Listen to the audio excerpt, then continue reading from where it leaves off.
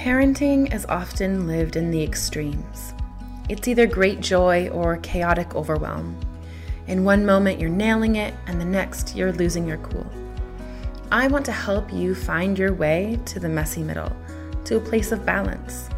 You see, balance is a verb, not a state of being. It is a thing you do, not a thing you are. It is an action, a process, a series of micro corrections that you make each and every day to keep yourself feeling centered. We are never truly balanced. We are engaged in the process of balancing.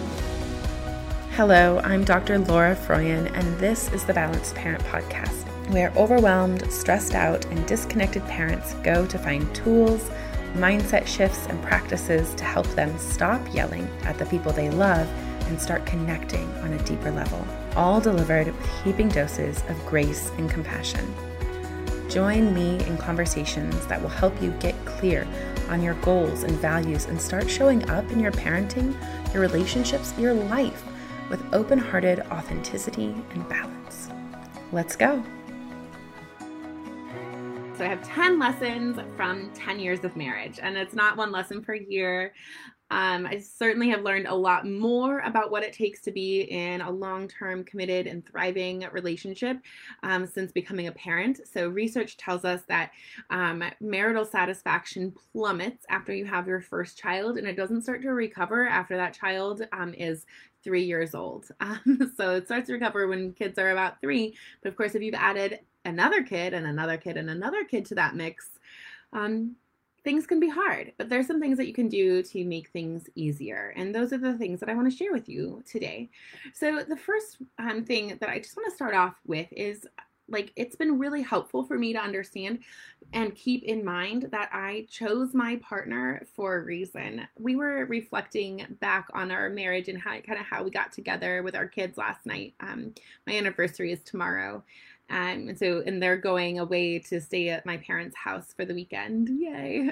And so they aren't getting to celebrate. So we were kind of doing the reflecting back on why we got together. And it was really fun to list all of the reasons why we chose each other. And keep that top of mind. And that's actually something that we reflect on over and over again, is understanding why we chose the other person. Sometimes the conscious reason we chose them, but also sometimes the unconscious reason. So we are programmed to surround ourselves with people who will help us grow. And oftentimes we choose a mate who is designed, who has lived experiences that kind of create it within them, the person who's going to expose where our wounds are, where we have healing to do, and invite us to do that work. And so really keeping that in mind, understanding that we chose the person that we're with for a reason is super important. Okay, so the first lesson that I've learned is how important the couple friendship is. So friendship is at the root of a strong marital relationship, a strong partnership. There's so much research to support this, and my lived experience has absolutely made that true. When things are hard, when times are tough, when kids are going through tricky stages in development, when business is struggling, when jobs are hard, being able to come back and fall back on and rely on that firm foundation of a friendship is so important. And that's really been one of the reasons why my husband and I have been so happy in our 10 years together. There's been lots of ups and downs. For sure, there's been work to be done, but we always are nurturing and taking care of that friendship so that that foundation is strong. And it's important to remember too, so this is the second lesson, is that the couple relationship, if you have chosen to raise a family and with a partner, that relationship is the bedrock of the family, and really paying attention to it and taking care of it, nurturing it and growing it is really important. And there's also research to support this. So children form an attachment-like relationship, not just with each parent, but also with the relationship as a whole. And it's one of the reasons why kids are so interested when we have disagreements, because they are concerned with the security of the relationship.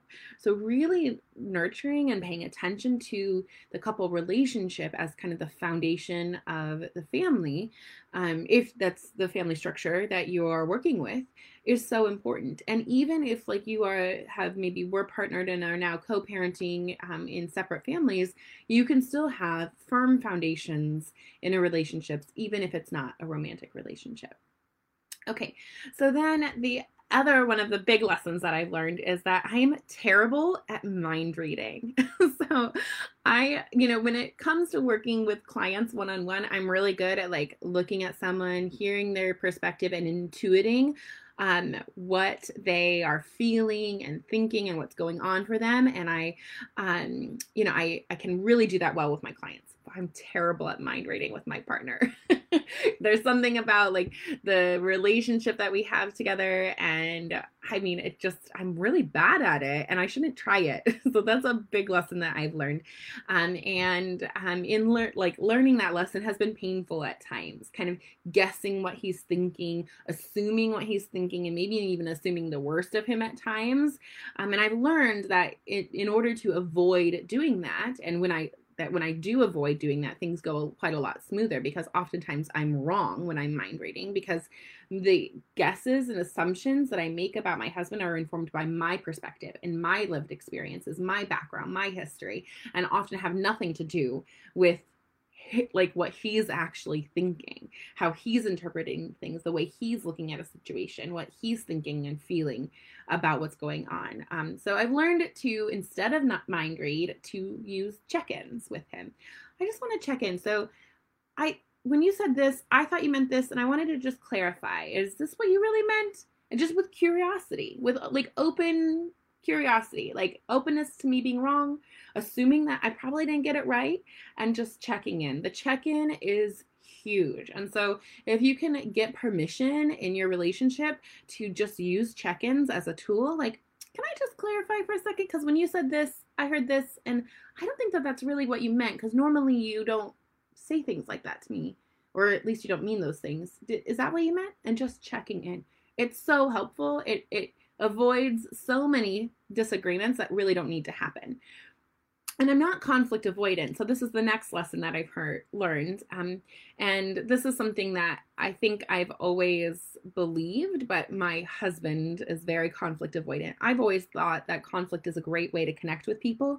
It's an opportunity for a meeting of the minds. And for me, when I go through a conflict, I often come out feeling more connected to the person afterwards. I feel heard and understood. Hopefully, if we're using good conflict tactics. And so conflict is not something to avoid. When it comes to relationships, romantic relationships, conflict is unavoidable. Disagreements are going to happen. It's the way we disagree that makes the difference. And so one of those lessons for me is that I need conflict and disagreement in order to stay connected to my partner. And then the other piece of this then is learning the dance of a relationship. So we come to our partners, to our partnerships, to our marriages, with a dance pattern, with a set of kind of rhythms and steps that we learned in childhood from watching our parents have disagreements, from having interactions with our parents. We know these steps in a dance, and our partner knows different steps. And so then we get into conflicts or disagreements with our partners, and we start doing our dance steps, and oftentimes they're mismatched. And so the next lesson, I think we're on 5 now. I lost track. The next lesson then is learning your partner's dance style and learning your own dance style, becoming aware of the dance that you and your partner do together, and deciding, like, is that the dance that we want for ourselves? Is this dance serving us? Are these steps that we learned in childhood working for us? Are they what we want to teach our kids? Is this how we want our interactions to go? And if it's not, learning new steps together, that we get to choose the way that we interact. We get to decide how we're going to show up. Are we going to show up with judgment and labeling and blame and shame and guilt? Or are we going to show up with compassion and curiosity and open-hearted acceptance? Like, how are we going to show up? And the way that we show up, it is that dance, and we can choose. And so then this is the other lesson, is that these things don't come naturally to us. We have to learn how to do this. And so I have my PhD in couple and family therapy. Like, I know how to have disagreements consciously. I know how to help lots of people learn the steps of their dance that will work for them and serve them. It's much harder when you're the one in the relationship, when it's you who is feeling defensive or attacked or vulnerable. And you have to you have to learn and practice showing up with consciousness, with compassion, with curiosity. You can learn those skills from someone like me who teaches them, or from a therapist. And don't be shy about that. Like, understanding, like, most of us didn't have very good models growing up. So how could we possibly think we're magically supposed to know how to do this, right? Like, we can't like know how to do something that we've never learned or witnessed being done. Of course we need help. We need support in learning how to do that. And we also need practice. So those, let's see, how are we doing? I think we're at 1, 2, 3, 4, 5, 6. We're at 6. Okay, good. So the next one that I've learned is that it is so easy to get stuck in a negative mindset, and you have to be really on top of that. In research, it's called negative sentiment override, where you are your brain is this beautiful, efficient thing, and it filters for what you're looking for. And so we can get focused on the things that are going wrong, the negatives, the things that people are doing wrong, the things that, that aren't going well, all of the negative interactions. And when we hyper focus on it, that's all we see. And that changes the lens through which we view our lives and how we experience things. At the beginning of a relationship, we come into it with these rose-colored glasses. We have positive sentiment override, and that goes away over time if we aren't careful with it, if we aren't nurturing it. So being really careful with the lens that you're viewing your relationship and your time that you spend together with is also so important. And part of that comes to lesson number 7, is to keep dating your partner. And I don't mean date nights. I don't mean like going out, and getting a babysitter. Like, that's important too. But I mean that sense, that hunger for knowing your partner, that goes away after a few years together. You start feeling like you already know everything there is to know about a person. And you get complacent, and you start making assumptions. And the reality is that we are always growing and changing. If you think about it, you are not completely the same person that you were 10 years ago. There's no way you could be. You've had new experiences, you've met new people, you've become someone new. And so we need to be continually exploring ourselves and our partners as they become new too. John Gottman, who's a famous couples researcher, calls that love mapping. So really getting to, like, do we know the terrain of our person's inner world? Do we know about them? Are we intensely curious about them? And can we maintain that curiosity over time without assuming that we know everybody or everything about them? And so that essentially is keeping that dating mentality that we had, where we're so hungry to know about them, and then we assume the best of them. And I think that that leads directly into the next one that I've learned, is that unconditional acceptance of a person is a daily practice. I think that it's so important to really see it that way, that unconditional acceptance isn't a state of being. It's not something that you just feel all the time. That oftentimes we have to be intentional and conscious and active in unconditionally accepting the people in our lives. And this goes for kids and mother-in-laws and partners. It goes for everybody. That if we want to accept someone, that means we're not changing. We're not wishing that they were different. That we're accepting them exactly as they are, and loving them as they are. And that takes work and practice, because we're sometimes wired to wish things were different, to look at like the things that aren't going perfectly and wish for them to change. And then this is the other piece of this. The flip side of this is that it is also super important to remember to accept influence from our partners and help them be open to accepting your influence. So research tells us that couples who are open to accepting influence from their partners, from each other, have greater longevity, that they are happier and are in longer lasting relationships. So being willing to accept influence from your partner is also a really important thing. And for me, I like to be right a lot. I learned that growing up. I learned in my family growing up that nothing feels better than being right. And I have learned in my relationship with my husband that that isn't true. That are things that feel better than being right. The feeling of unconditional acceptance and love feels way better than being right. So sometimes you have to weigh, like, am I going to preserve my relationship, or am I going to get to the pleasure of feeling like being right? And understanding too that just because somebody does something differently doesn't mean that their way is wrong and your way is better. That's been a very difficult lesson for me to learn. I mean, I started learning that early in our relationship when it came to things like loading the dishwasher. And I had to continue to learn it when it came to things like changing our kids' diapers. And I'm still learning it when it comes to things like managing conflicts between my kids. I have in my head that there's a right way to do those things. And there's research, that there's for supporting kids and parenting conflicts, or supporting kids in sibling conflicts, there are better ways to do that. But just because I have to allow him to do it his way too. I think it's so important to allow a lot in our relationships.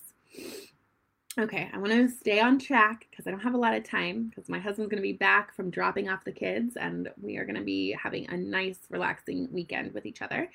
Okay, so we talked about friendship, how important that is. We talked about dating our spouse. We talked about how the couple relationship is a foundation of a family, if that's the structure that you've chosen for your family. We've talked about how mind reading, most of us are terrible at it in our couple relationships, and we shouldn't do it. We should use check-ins instead. We've talked about how insidious negative sentiment override is, and how conscious we need to be in really seeing the positives in our relationships and with our children. We've talked about how conscious communication is a skill that we can get better at, that we come to relationships knowing certain dance steps, and then we get into tangos with our partner, and they're doing their steps and we're doing our steps, and we're not working together towards the same goal in most of them. So we need to learn each other's steps and learn new steps together, and that we can practice and get better at that. We've talked about how we should be open to accepting influence, that lots of things feel better than being right, like having a loving, accepting relationship. And that there's not necessarily one right way to do things. And just because somebody does things differently doesn't mean it's wrong. And so let's see, that's 1, 2, 3, 4, 5, 6, 7. Is that just 7? That's all we've talked about? I think that's more. Anyway, so then the next one is that I really believe, and this one is something that maybe sounds a little silly, but I really believe that curiosity in relationships is one of the things that you can bring to all of your relationships that can really shift and change a dynamic. So cultivating curiosity is one of the things that has become a constant practice for me in my relationships. Really coming to disagreements, coming to he did it this way. I wonder about that. I'm not judging it. I'm not saying it was wrong. It's kind of non-judgmental observations and curiosity. Coming to it with that mindset, with that energy, allows for vulnerability. It allows for connection, and it allows for understanding. And it creates a sense that you are being accepted, that your perspective is welcome, And it makes people want to engage with you. So curiosity, that's something that I have really begun to practice, and I'm so grateful to my relationship with my husband for teaching me that. Oh, and we also talked about how unconditional acceptance is a daily practice too. And then the last piece of this that I just wanted to touch on again, the last one, number 10, is that we choose our partners for a reason. That it's so important to look at your partner over time and commit over and over every day, say yes to them. Say yes to staying in connection with them. Say yes to learning with them. Say yes to growing with them. Keep open to the idea that they serve a purpose in your role or in your life that that transcends just the day-to-day ways that they support you in your parenting or support you in your business. Like they're there for a reason. You chose them for a reason. There was something in them that called you, that touched a piece of you, that knew like you are going to be able to become your best self with this person. That's why we choose the people that we choose. I have an entire lunch break with Laura episode on this that I'm going to be getting onto the podcast soon. But we choose our partners for a reason. We're called to them for a reason, and we're called to them for our higher purpose. They are puzzle pieces. We fit together in a way that allows us to become our whole selves. They aren't healing us. They're inviting us to heal ourselves. And that's so important. And that's a lesson that I've been learning really for myself and my relationship just in the last couple years of my marriage. Just the last 18 months is something that it's where we've really been focusing on our marriage. We've gone to couples therapy 4 times. We've had 4 different couples therapists. We're kind of couples therapy junkies. That was something that when we got married, I was in graduate school becoming a couple and family therapist, and I made that was a term of our relationship that I wanted us to be open to going to couples therapy periodically over the course of our relationship for tune-ups. And so we've been to therapy for when I was pregnant with my first, we went just to kind of get things in line, work out a few things before the baby came. So happy we did, because we did not experience the big dip in marital satisfaction with our first that lots of couples do. We went to another one as we prepared for our second. I had some trauma from my first birth that I needed to heal, and I asked him to heal it, to kind of witness that healing. We went to another one to learn new dance steps and new skills, communication skills that we both realized we were not using effectively with each other.